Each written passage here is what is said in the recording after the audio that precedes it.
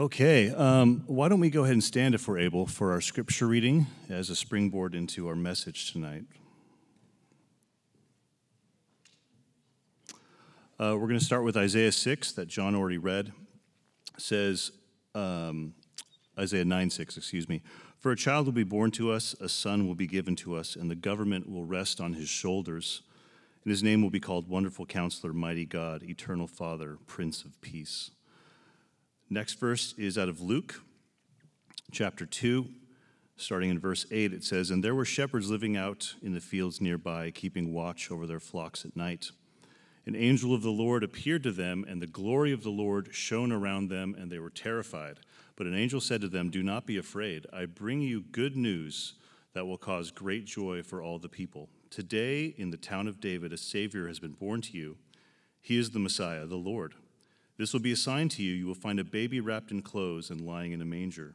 Suddenly, a great company of the heavenly host appeared with the angel, praising God and saying, Glory to God in the highest heaven, and on earth, peace to those on whom his favor rests. The final verse as a springboard into this is John 14, verse 27. And it says, Jesus speaking here to his disciples says, My peace I leave with you, my peace I give to you. Not as the world gives, do I give it to you. Let not your hearts be troubled, neither let them be afraid. This is the reading of God's word. You guys can be seated. It's a pleasure to be here tonight, and I'm very grateful to have the opportunity to share the word of God with you guys tonight. For most of you, this is the most you've heard me talk. According to my wife, she says people go up to her all the time. They're like, I don't know your husband at all. So my apologies for that. I'm an introvert. I've got my little clique, and then I need to be braver about talking to some of you guys. So you're going to hear me talk tonight, though. So those three verses all are from different points in the Scripture, and they all are associating with, first off, time out. You guys hear me okay? Am I too loud? No? Good? Okay. Those three verses are all associating this concept of peace to Jesus. The first verse is out of Isaiah. So Isaiah is prophesying about the Messiah who is yet to come at this point. Obviously, Jesus is eternal, but the Messiah incarnate or Jesus being born as a man had not yet happened, and so he's prophesying of this event, and one of these wonderful titles he gives Jesus is the Prince of Peace. So we know that this coming Messiah is going to be associated with peace. In fact, the Prince of Peace. The second verse is from the night Jesus was born. The angels of heaven themselves are declaring peace on earth to those in whom God finds favor. So it's a proclamation, a declaration of peace over the earth that coincides with his birth. And then the last verse is Jesus himself speaking to his disciples about a peace he offers us that is different than the peace of the world. And we'll get into how those things are different. In preparing for this, I just started at the beginning and I asked myself, well, what is peace? All right, what is peace? And so, we have the English word peace and the various definitions that we associate with that. In the New Testament, it would have been in Greek, and the word is eirene, or eirene, and in Hebrew is shalom. And I think those two words are pretty interchangeable when I was looking up the definitions and researching that. And they're similar to the English word peace in that they can mean an absence of war or conflict or violence. Two nations at war will have a peace treaty. And it's an ending to the fighting. They both can mean tranquility, calmness, or serenity, just like the English word peace. But where I think they differ a little bit, at least the biblical word peace, both in Greek and in Hebrew, is this idea of completeness or oneness or wholeness that shalom conveys, that eirene conveys, that the English word kind of doesn't emphasize as much. Okay, so tonight, as I talk about peace, I mean shalom. I mean eirene. I mean this completeness, this wholeness, this oneness, and an absence of violence and calmness. It's kind of all those things. Okay. The second thing I was considering as I was preparing for this is, why do we need peace?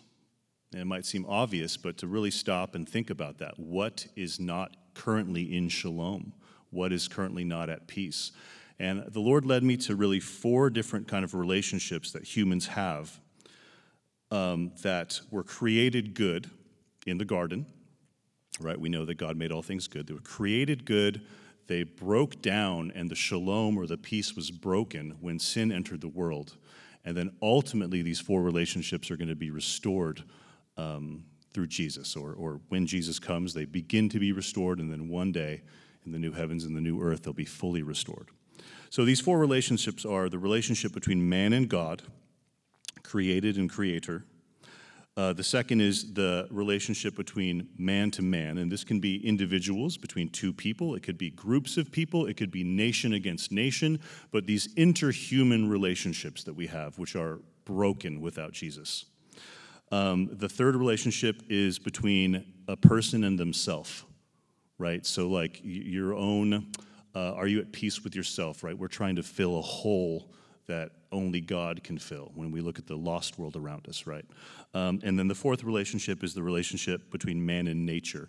And in this context, I mean nature to mean everything that's created that isn't another person, right? Because that's a unique relationship. So this is the relationship between humans and animals, plants, rocks, oceans, minerals, all that, right? The rest of creation that God gave us to steward over. So we have those 4 relationships. We're going to look at each kind of phase according to like our timeline, which is how all 4 of these were created good. They were all disrupted. The peace, the shalom was broken due to sin. And then Jesus comes and the restoration is kicked off of all these 4 relationships. And then one day when he returns, it will be fully restored and good again as it was in the garden. Okay? And then, if that wasn't enough, I'm going to talk about, I was praying, Lord, like, what word do you have for me to share with your people tonight? And I felt he led me to just share with you guys some practical tools for how do we rest in this peace that Jesus offers us, right? He says it's unique from the peace of the world. And we all go through troubling times, and so how do we actually rest in this peace and not just know it and believe it intellectually, but experience it and live it, okay? And that's going to be kind of the gist of it.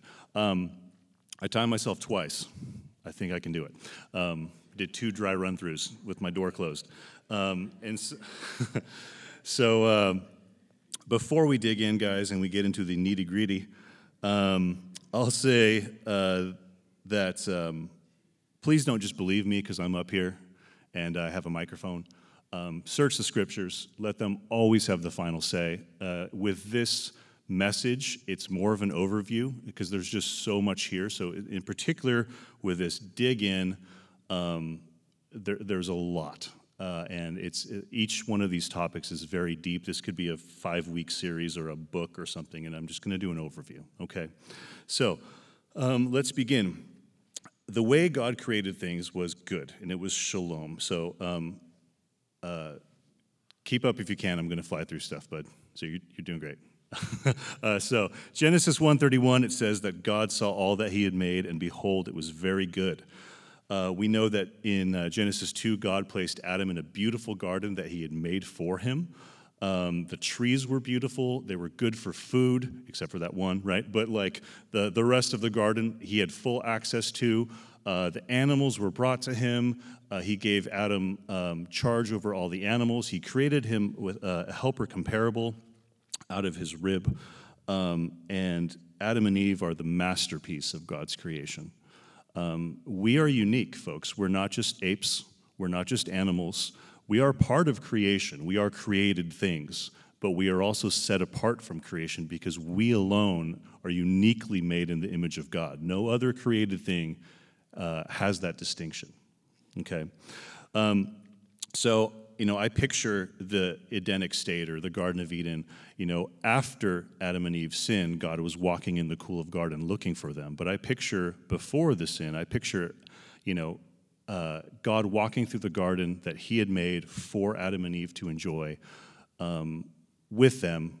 There's no shame. There's no intimidation. There's just love probably some healthy fear because God is obviously mighty and glorious, but there's just love and intimacy there. They don't just drop dead because of how glorious God is, and because they're sinful. They're created good, able to be in his presence, right? That's something that man cannot do again until the indwelling of the Holy Spirit. And we'll get to that later. But they're fully in the presence of God without shame, created good. The shalom was there, and as God had made all things good. Between human to human, the only example we get before sin enters the world is Adam and Eve, right? Because they sinned. So we don't have like this vast history of like what mankind would look like without sin. But the picture of it is the marriage of Adam and Eve, right? So Genesis 2:18 says, "The Lord God said, it is not good for man to be alone. I'll make him a helper who is just right for him," or a helper comparable. "At last," the man exclaimed. Now, in Genesis 2, I think, at least the way I read it, Eve was created the same day as Adam. Maybe there's some debate there, but he says, "At last," he exclaimed. So it's like, man, you weren't waiting very long. Like he was like really excited to see her, and it seems like he got made, and then he named the animals, and then right then he fell asleep, and she was made, and he's like, "At last." I was like, wow, not a lot of patience, but okay. He says, "This is bone of my bone and flesh of my flesh. She'll be called woman because she was taken from man. This explains why a man leaves his father and mother and is joined to his wife, and the two are united into one." I think that part right there is key for the shalom between husband and wife, right? That intimacy there. There's no shame. It says they were naked and felt no shame. There's nothing to hide. They're not trying to put their best face forward. There they are, all of themselves exposed, not just physically, but emotionally and mentally, and there's just total intimacy between the two of them. It's a beautiful picture of the shalom between humans. Okay. All righty. Between man and themselves, or a person and themselves now. There's not a lot of specific verses in Genesis about this, but we know that they were at peace with themselves, right? Eve with herself and Adam with himself before the fall, because they were created good. It's kind of like enough said. We know there was no shame in their nakedness. We know that David would later write in Psalm 139 that we are fearfully and wonderfully made. And so there was, a sense of shalom between a person and themselves. They didn't have the guilt. They didn't have a hole they were trying to fill, because the person, the only, being that can fill that hole, they had full access to. So they were complete in the garden. It's interesting how even in spite of sin in a fallen world and us being born into sin, that the design of God still shows through that. My son was born 8 days ago, as you guys recently heard. And holding him in the hospital, I was just like, wow, like you are fearfully and wonderfully made. You are knit in your mother's womb. Like, I didn't do that. I mean, I had a hand in it. My wife did too. We were involved, obviously, right? But I didn't, knit my son. He wasn't fearfully and wonderfully made by me. I didn't know what he'd look like, until he came out. So there is this amazing, awe when you're holding a child, especially a newborn, and you just realize, like, wow.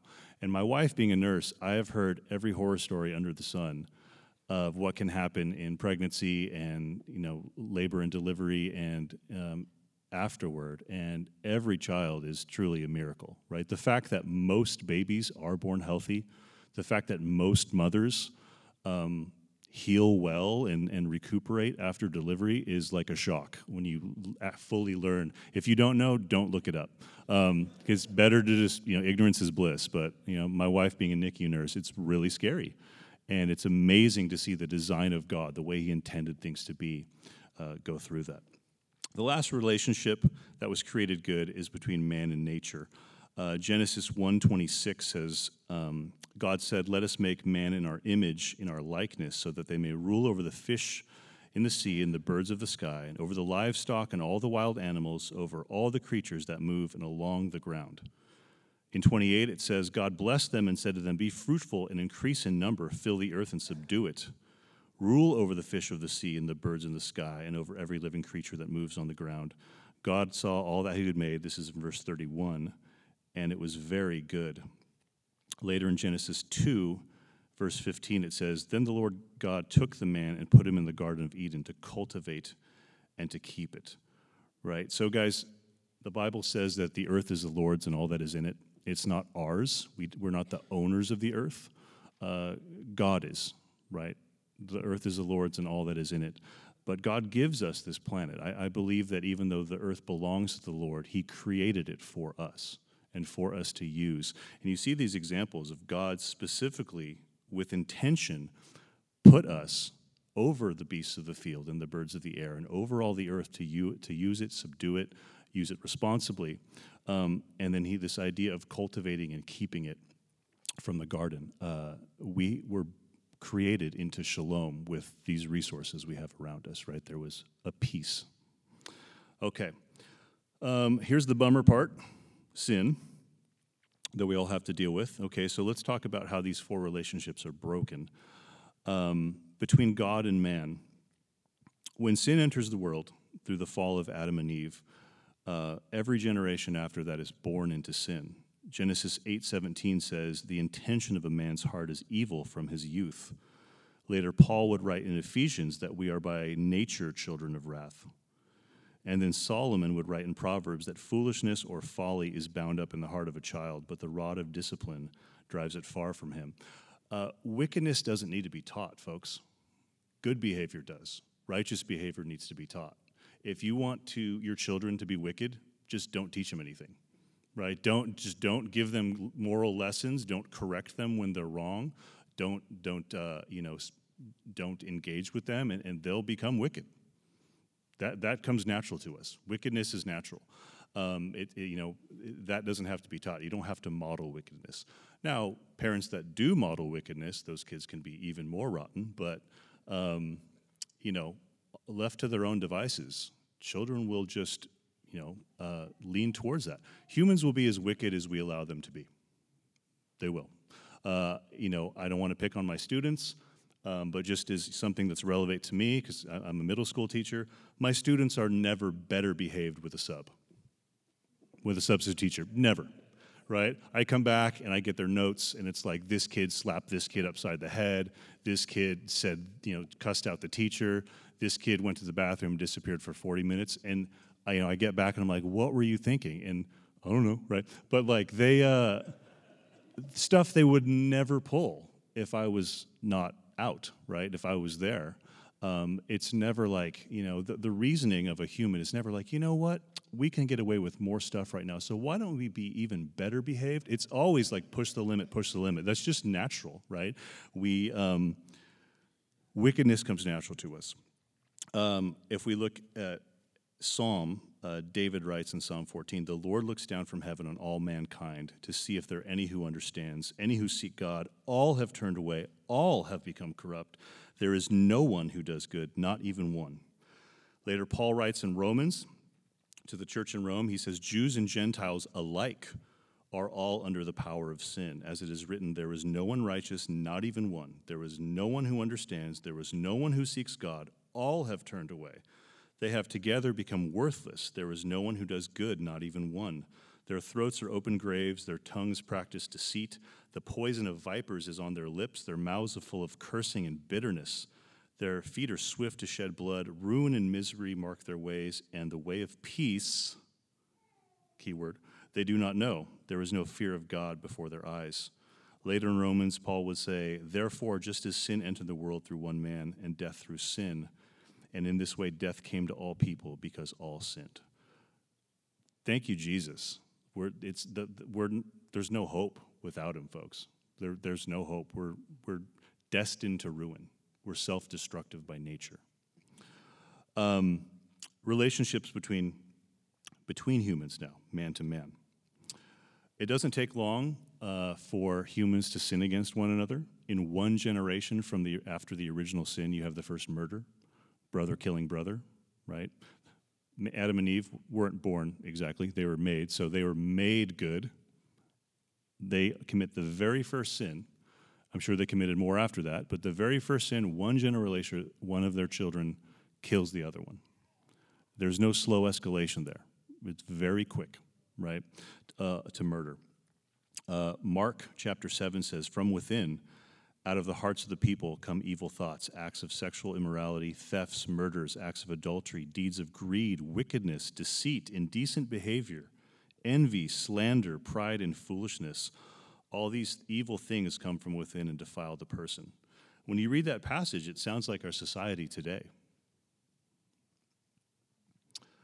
Think about the ways that humans hurt each other, right? The list is a long one: murder, assault, rape, abuse, neglect, war, theft, kidnapping, trafficking, slavery, blackmail, lying, and I could go on. This brokenness between us applies, as I said earlier, between individuals, but can also be a group of people against another group of people, or a nation against another nation, or an ideology against another ideology. The shalom is broken, and the root of that evil is the human heart. As it says in Jeremiah, the heart is deceitful above all things and desperately wicked. And we hurt each other unintentionally, but also deliberately. Between a person and themselves, the effects of sin, either someone's sin or just being born into a fallen world, can be some of the following examples: anxiety, depression, schizophrenia, eating disorders, self-harm, suicide, drug abuse, alcoholism, sexual sin, gender dysphoria, and that list goes on and on. We're not at peace with ourselves without Jesus. There's a hole that we are seeking to fill. I had a pastor once talk about sin. And the way he used to describe it is, God made us very intentionally, and he gave us certain appetites. And these appetites are by nature not wicked, they're good. And we have like the basic appetites like, food, water, shelter, but there's also appetites for companionship, for sex, for love, for importance, right? For worth, to be needed. These are appetites that are not wicked. But God creates, along with those appetites, a menu for us to order off of that glorifies him and blesses us. And sin is just ordering off of that menu. It's saying, no, thank you. I want to fill that appetite my way. I don't want to do it your way. And that's sin in a nutshell. And if you look at the world around you, not just the way we harm each other, but the way we self-harm, it's very apparent that that's the case. With man to nature and how that's broken, I'm not going to get into climate change tonight, folks. Sorry if that bums you out. I was preparing this part, and I could hear the voices of like, I can't believe he didn't talk about climate change. And like, we need to stop eating beef. And I could hear another voice saying like, it's all a hoax. It's all propaganda. So I'm not going there, folks. What I'm going to do is I'm going to talk about what I think are biblical principles that the Christian should have, and a biblical attitude that the Christian should have towards creation. I'm not going to get into specific political or environmental issues and the way you should feel about those and vote, partly because it's not my area of expertise. I'll admit I'm not super well read on it, so I'm not going to attempt to take a hard stance on an issue of today. But I do think there are some important principles that we should consider as Christians for the world around us. So we know that Psalm 24 says, the earth is the Lord's and everything in it. I said earlier, I believe that the earth is the Lord's. I believe that's true, right? But also that he made it for us to enjoy and to use and to rule over and to steward over these resources and this creation. But that relationship is broken when sin enters the world. Here's a couple examples from the Bible, and then we'll talk about a couple examples just from observation of the world. So Genesis 3:17, speaking to Adam after his sin, God says, "Cursed is the ground because of you. In toil you will eat of it all the days of your life."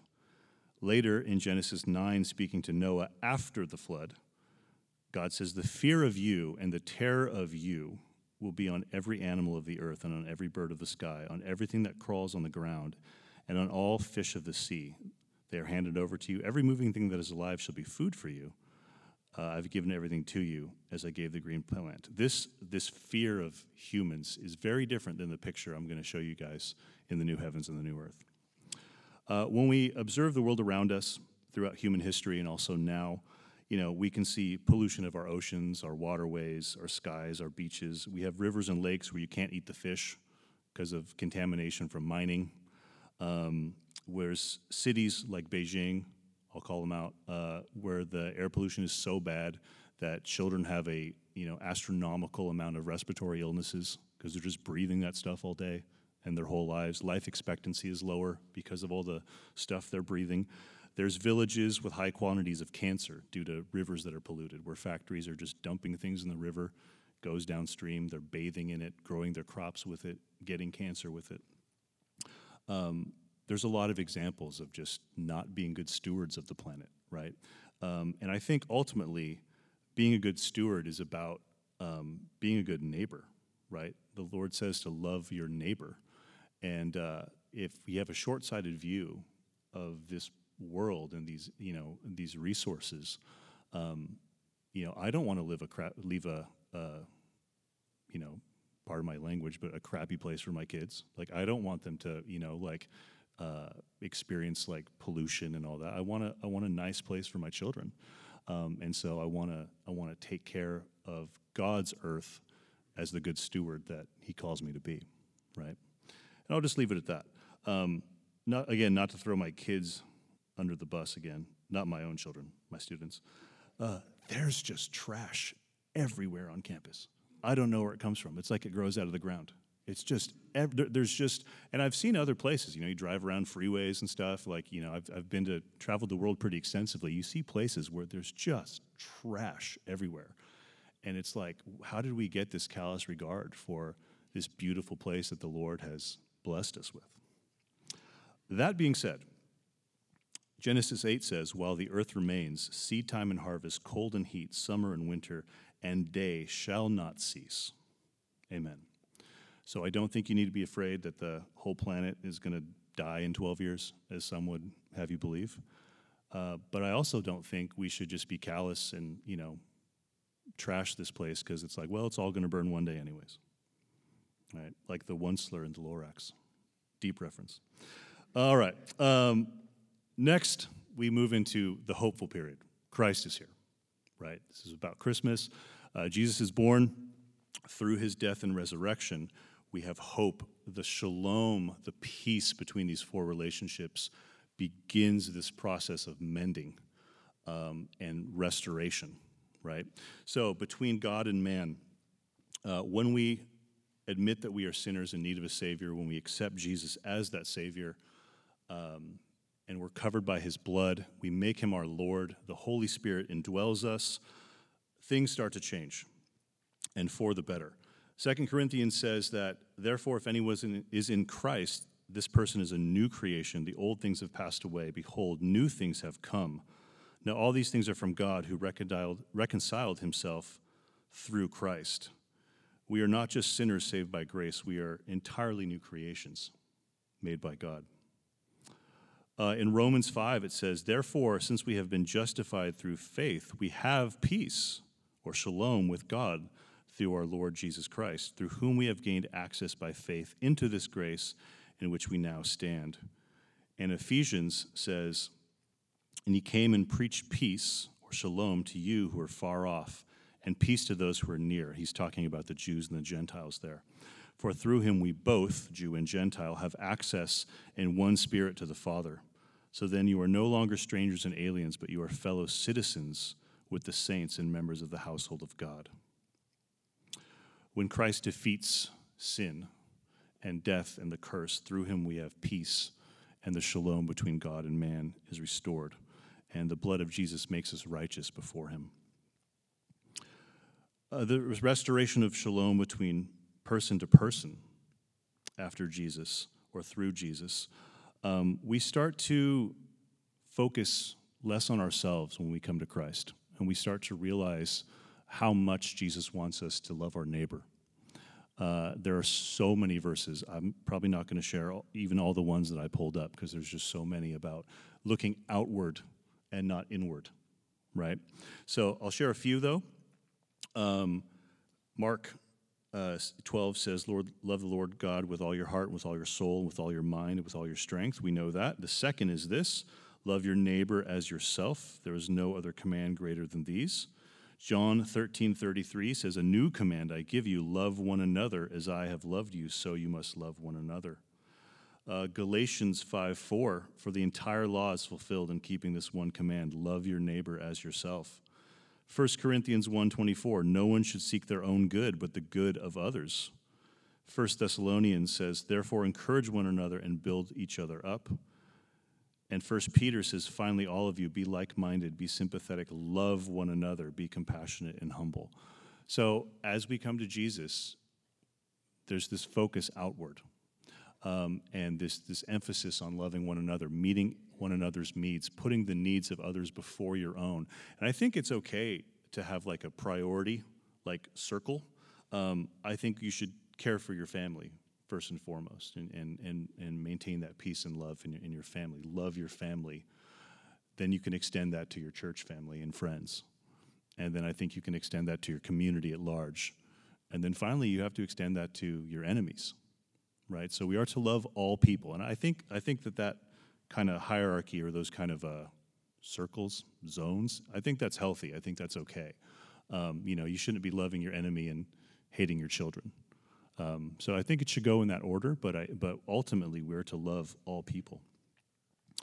Between a person and themselves, the peace that Jesus brings, John 16 says, "These things I have spoken to you so that in me you may have peace.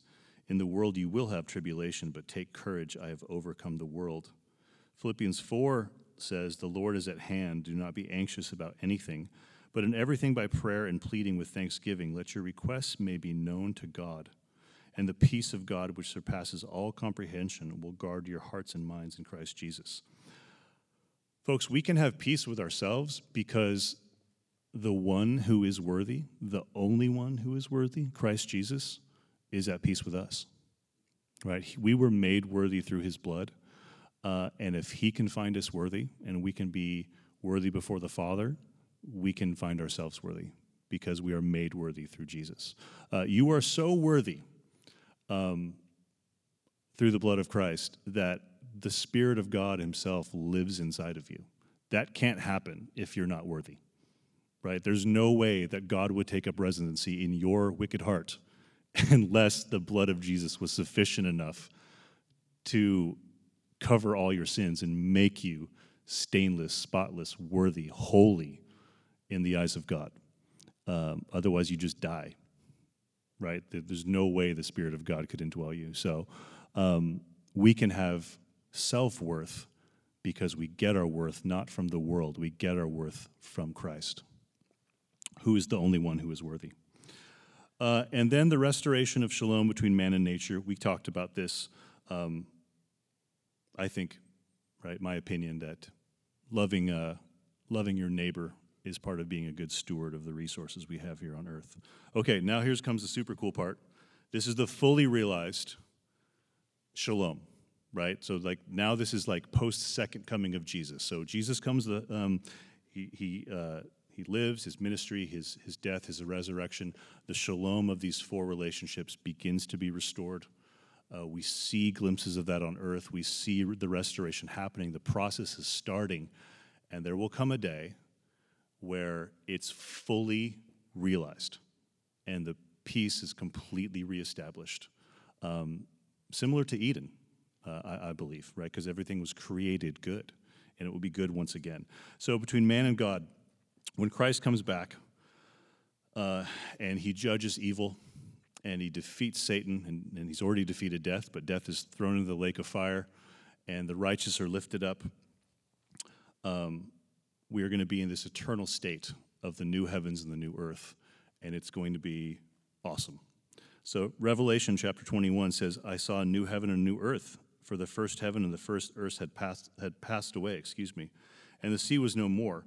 And I saw the holy city, New Jerusalem, coming down out of heaven from God, prepared as a bride adorned for her husband. And I heard a loud voice from the throne saying, Behold, the dwelling place of God is with man.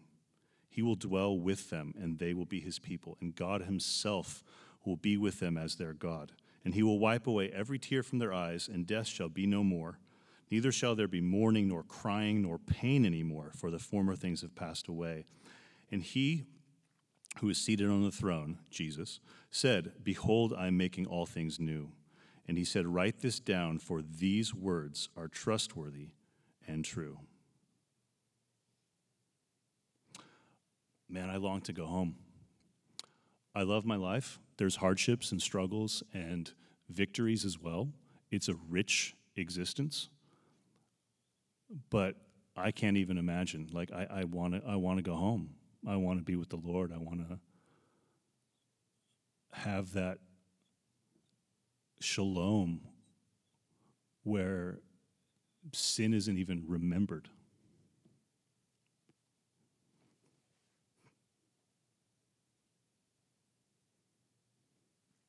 Sorry if I get emotional. I try to do what Max does, which he just kind of goes, nope. And then he waits till it passes. Char used to just preach through the tears, but it was amazing because his voice would never quiver. His voice was like strong, but it's like pouring.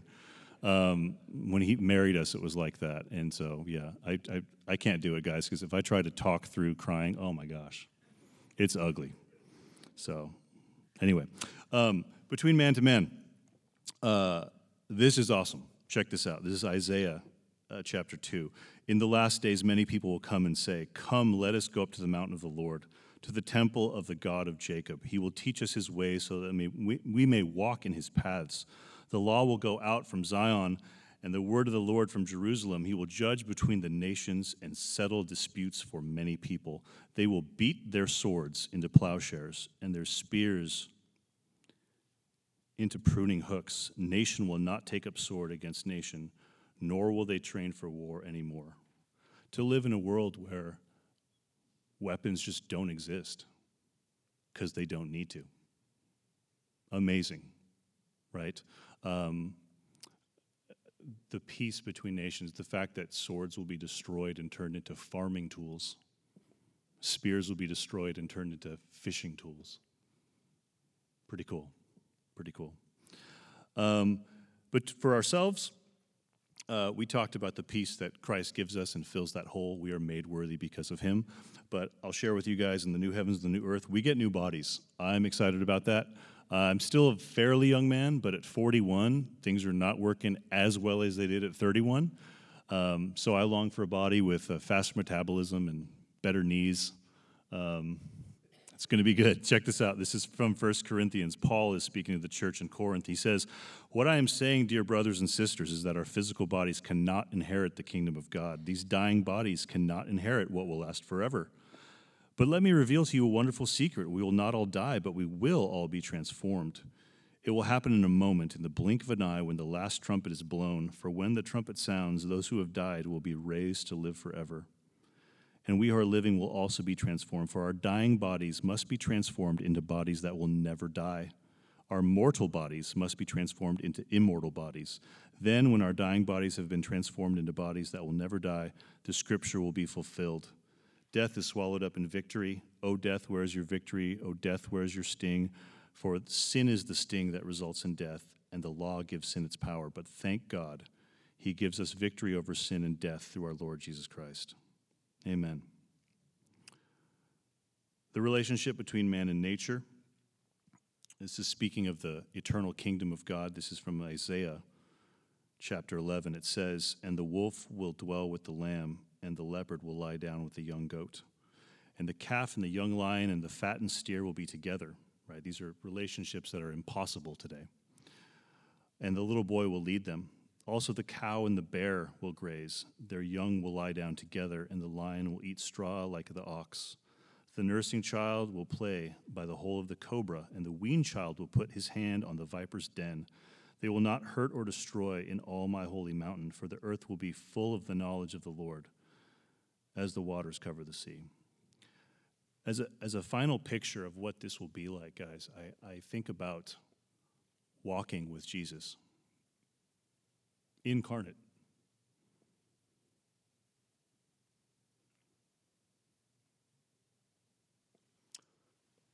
To hear his voice, his actual audible voice, and to recognize that I know that voice.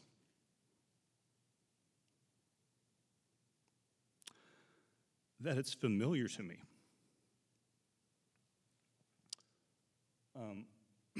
Obviously, I haven't heard him speak audibly through vocal cords. But one day when I will,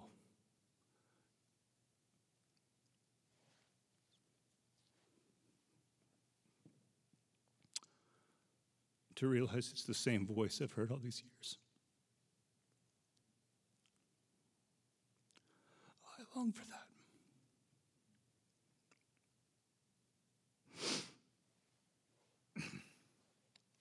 Coconut water.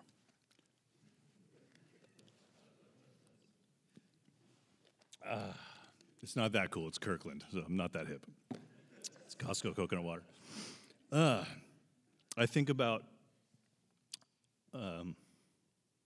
seeing my grandfather again. Both of us young, strong, vibrant.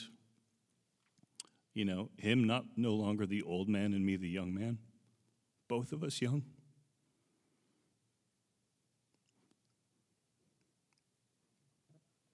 To thank him for faithfully praying for me and my family all those years, and to prayerfully and by the grace of God introduce him to my grandchildren. I think about going through the new heavens, the new earth, just in wonder and awe while I'm riding on the back of Ivan Drago, which is the name of my future pet polar bear. I don't know if animals will talk in the future, but if they do, I picture a polar bear with a Russian accent and named Ivan Drago. Am I the only one that pictures future pets? I don't know. That's saying a lot, the fact that it's a bear, because if you guys went camping with us and you've heard the tales of the Crowley Sites bear encounter, you will know that currently on this side of eternity, the Shapinsky family, the San Pietro family, Ethan and Brianna Jackson's family, and David Roll are not currently in shalom with the bear kind. There is not peace. But there will come a day when we few will be at peace and in shalom with all of nature, even hungry black bears.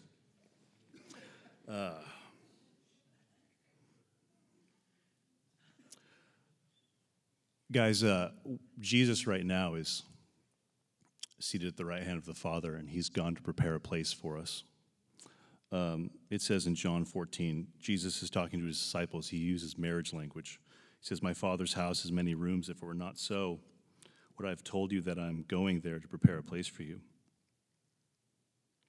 And if I go to prepare a place for you, I will come back and take you to be with me, so that you also may be where I am." He's using the language of the bridegroom, right? In Hebrew culture, man and woman would become engaged, and the man would go away to his father's home and build onto it and prepare a place for his bride. And then after that time had passed, he would go, they would be married, and he would bring her back to the place he had prepared. And that's what Jesus is doing for us right now in heaven. He's preparing a place for us, and that place is going to be wicked awesome. Amen. Okay, so I'll go kind of quickly here, but I felt led to just share with you guys some tools for how to live in the peace of God and rest in it and experience it. And this is not an exhaustive list, but this is a list that it's based on my experiences. These are things that have helped me to experience the peace of God. And before I get in that list, I want to remind us of what Jesus said. It was one of the verses at the beginning. Peace I leave with you, my peace I give to you. Not as the world does, do I give it to you.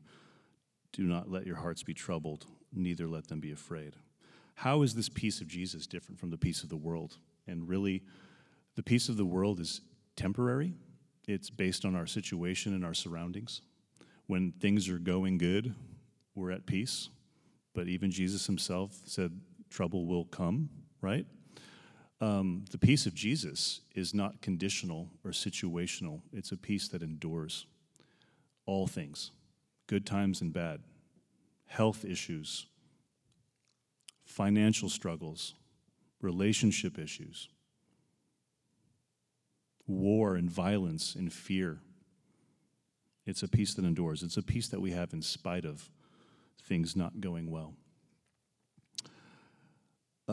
I was thinking about what causes us to not be in peace, and I think most of the time it's fear. Fear of losing something, fear of just fear in all its forms can cause us to not have peace. And the most common instruction in the Bible, the thing that the Lord instructs us to do or commands us to do more than any other thing, is to not fear.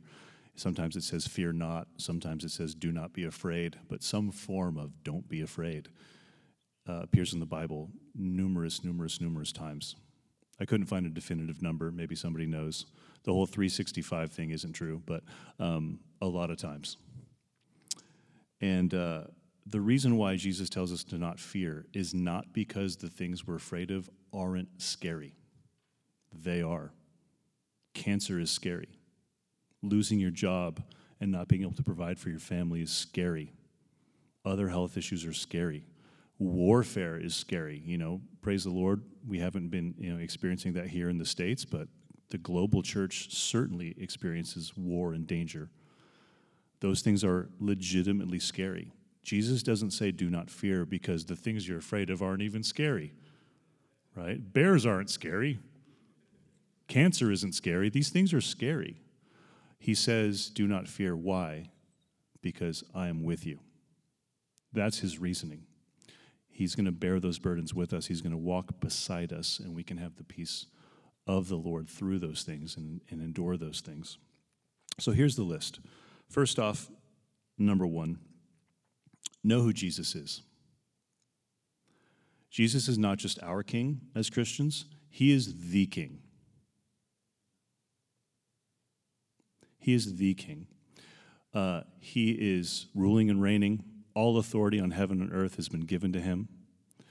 And he's on the throne. Not everybody has accepted that yet, but there will come a day where every knee will bow and every tongue will confess that Jesus Christ is Lord.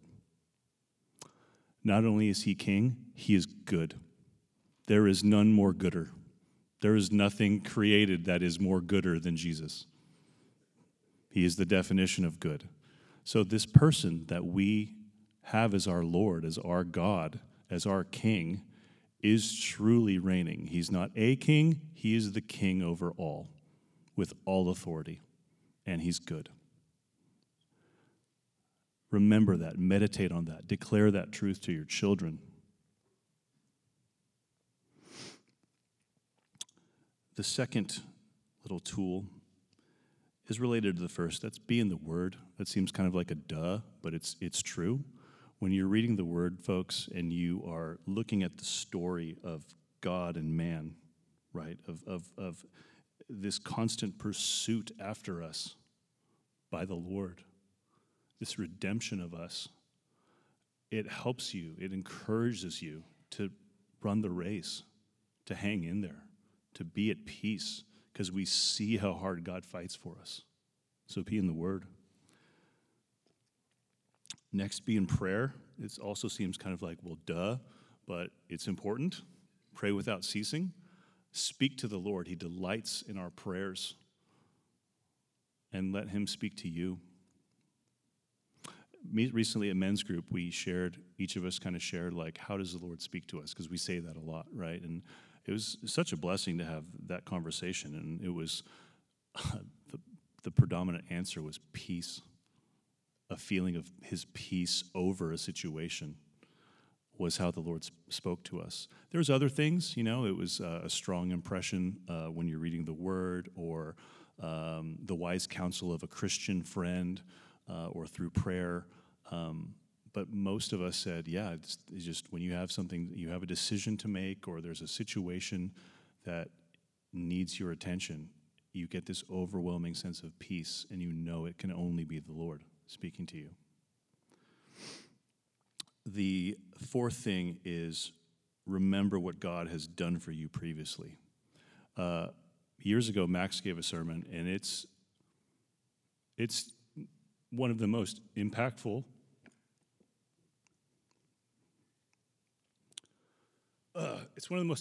sermons I've ever heard. Thanks, buddy. And it was about remembering what the Lord has done, right? He talked about the Ebenezer, the stone of remembrance, and write it down. Keep a record of how the Lord has been there for you. Because we're so easy to forget. I don't think I'm alone in that. I certainly am. I'm so easy to forget things that the Lord did for me in my 20s or my 30s or my teens. I just forget because I'm not meditating on them. I'm not remembering them. Write them down. Keep a record. Share it with your family. Share it with your children. It's a form of encouragement. You realize, the Lord is not going to let me down. Look, he's been there for me this whole time. And then the fifth thing is very closely related to the fourth. It's just after you look at your own testimonies and answered prayers, turn around and share those with your family in Christ. That's what we as a church are trying to do right now. You guys have probably seen a big emphasis on testimonies of praise and prayer, or answered prayers, I should say. It's so encouraging. It's so encouraging if you don't feel like the Lord is hearing you, to talk to other people and see what the Lord is doing in their lives. It encourages you to stay in the fight. You're like, oh, that's right. Cool. He's moving. He's on the move. Like, he's doing stuff. I think it's also a good way to combat just like latency. Is that the right word? No, that means late. What word am I looking for? Or like laziness, lack of passion. Sorry, lethargy. We can duke that one out on the message boards later. But it's a good way to combat kind of like armchair Christianity. Let's say it that way. Okay, when you hear the testimonies of what God is doing in the lives of your brothers and sisters, it's motivating for you to get in there. Right? It's like, I'm excited to see what the Lord's doing. I want to be a part of that. Right? And folks, if we don't do these things, if we're not in fellowship, if we're not sharing testimonies, if we're not in prayer, if we're not in the Word, if we're forgetting who Jesus is, we're leaving the door open for attacks from Satan. And he's going to plant those seeds of doubt and cause us to lose trust, lose faith in God. Surround yourself in fellowship, meditate on the Word, remember who God is, all these tools. It's a defense against the attacks of the enemy also. I'll leave us with one verse to close, just to encourage you guys. This is out of Isaiah, and then we'll pray. Isaiah 26, speaking of the Lord, Isaiah says, "You keep him in perfect peace, whose mind is stayed on you, because he trusts in you. Trust in the Lord forever, for the Lord God is an everlasting rock." Let's pray. Jesus, we thank you so much that you came, that you lived, you died, you rose again, you saved us, you redeemed us. We thank you that you are the Prince of Peace, that just your essence, the very nature of who you are, is associated with peace, Lord God. And we pray that we are able to put on this peace, to rest in it, to experience it, not as the world promises peace, or not by the world's terms, but by yours, an enduring peace that lasts. And Lord, as we just return to a time of worship, I pray that we just open our hearts in song, lift our voices to you with abandon, and just praise you because you are worthy and you are good and you are King. We love you so much, Lord. Bless this time. In Jesus' name, amen.